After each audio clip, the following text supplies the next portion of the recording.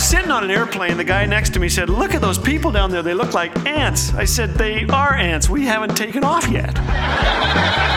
Thanks for joining us today. You're listening to Laugh Again with Phil Callaway. After returning from Rome to London, Will couldn't find his luggage in the baggage area, so he went to the lost luggage office, told the woman there that his bags hadn't shown up on the carousel. She smiled and told him that trained professionals were handling it. "Don't worry, you're in good hands." Then she asked, "Has your plane arrived yet?" Wow. As a frequent flyer, I am no stranger to mishaps. My luggage has been lost and broken and sent on the wrong flights. I took 3 bags to the check-in counter one day and I said, "I'd like you to send this one to Los Angeles, this one to Hong Kong, this one to Durban." The lady said, "We can't do that, sir." I said, "Why not? That's what you did the last time." Okay, I didn't say that, but I felt like it. Some have lost expensive items in disappearing luggage. Others have had things pilfered by airline employees. A cruise line dropped a passenger's luggage overboard containing, among other things, their prescription medication. Yikes. One passenger's bag was returned soaked in jet fuel and emitting noxious fumes.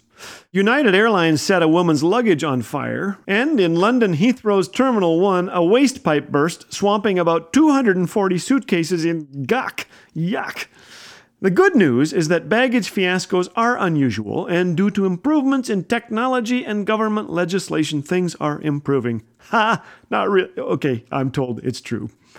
Here are some strange things found in lost and abandoned luggage. A violin made in 1770, a 40.95 carat emerald, a Barbie doll with $500 stashed inside her head, a $250,000 naval guidance system, a 5.8 carat diamond, $1 million, a suit of armor, 50 vacuum-packed frogs, a live Canadian goose, probably from our golf course, a rattlesnake, and no less than 300 startled tortoises stashed in 2 suitcases. Wow.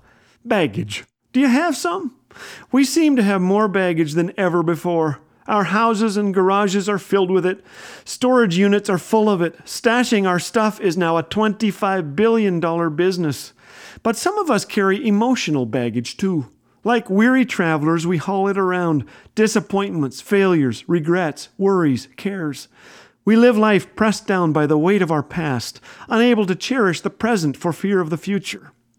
As a child, I loved sitting on my mama's knee as she read Little Pilgrim's Progress. It's a children's version of Paul Bunyan's classic. I listened intently as our hero embarked on a dangerous quest with a heavy burden on his back. A burden he carried until he came to a hill. At the top was a cross.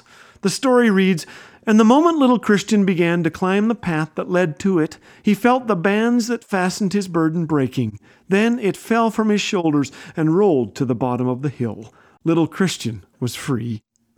When Jesus died on that cross, he took our sins, failures, and every wrong committed and put an end to it.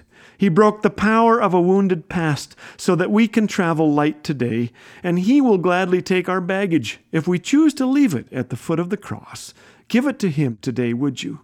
Listen to Jesus' words in Matthew 28. "Come to me, all of you who are weary and carry heavy burdens, and I will give you rest. For my yoke is easy to bear, and the burden I give you is light."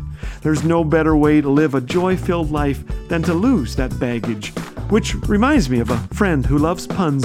He told me, "I tried to sue an airport for losing my luggage, but I lost my case." Did you know the whole purpose of Laugh Again is to bring you joy and encourage your walk with God? We are so grateful to those who are letting us know we are hitting the mark. One of our viewers wrote in to say, "Love this excellent blend of hilarity and divine exhortation." To know more or to partner with Laugh Again, call us at 1-844-663-2424 or visit laughagain.us. Laugh Again, truth bringing laughter to life.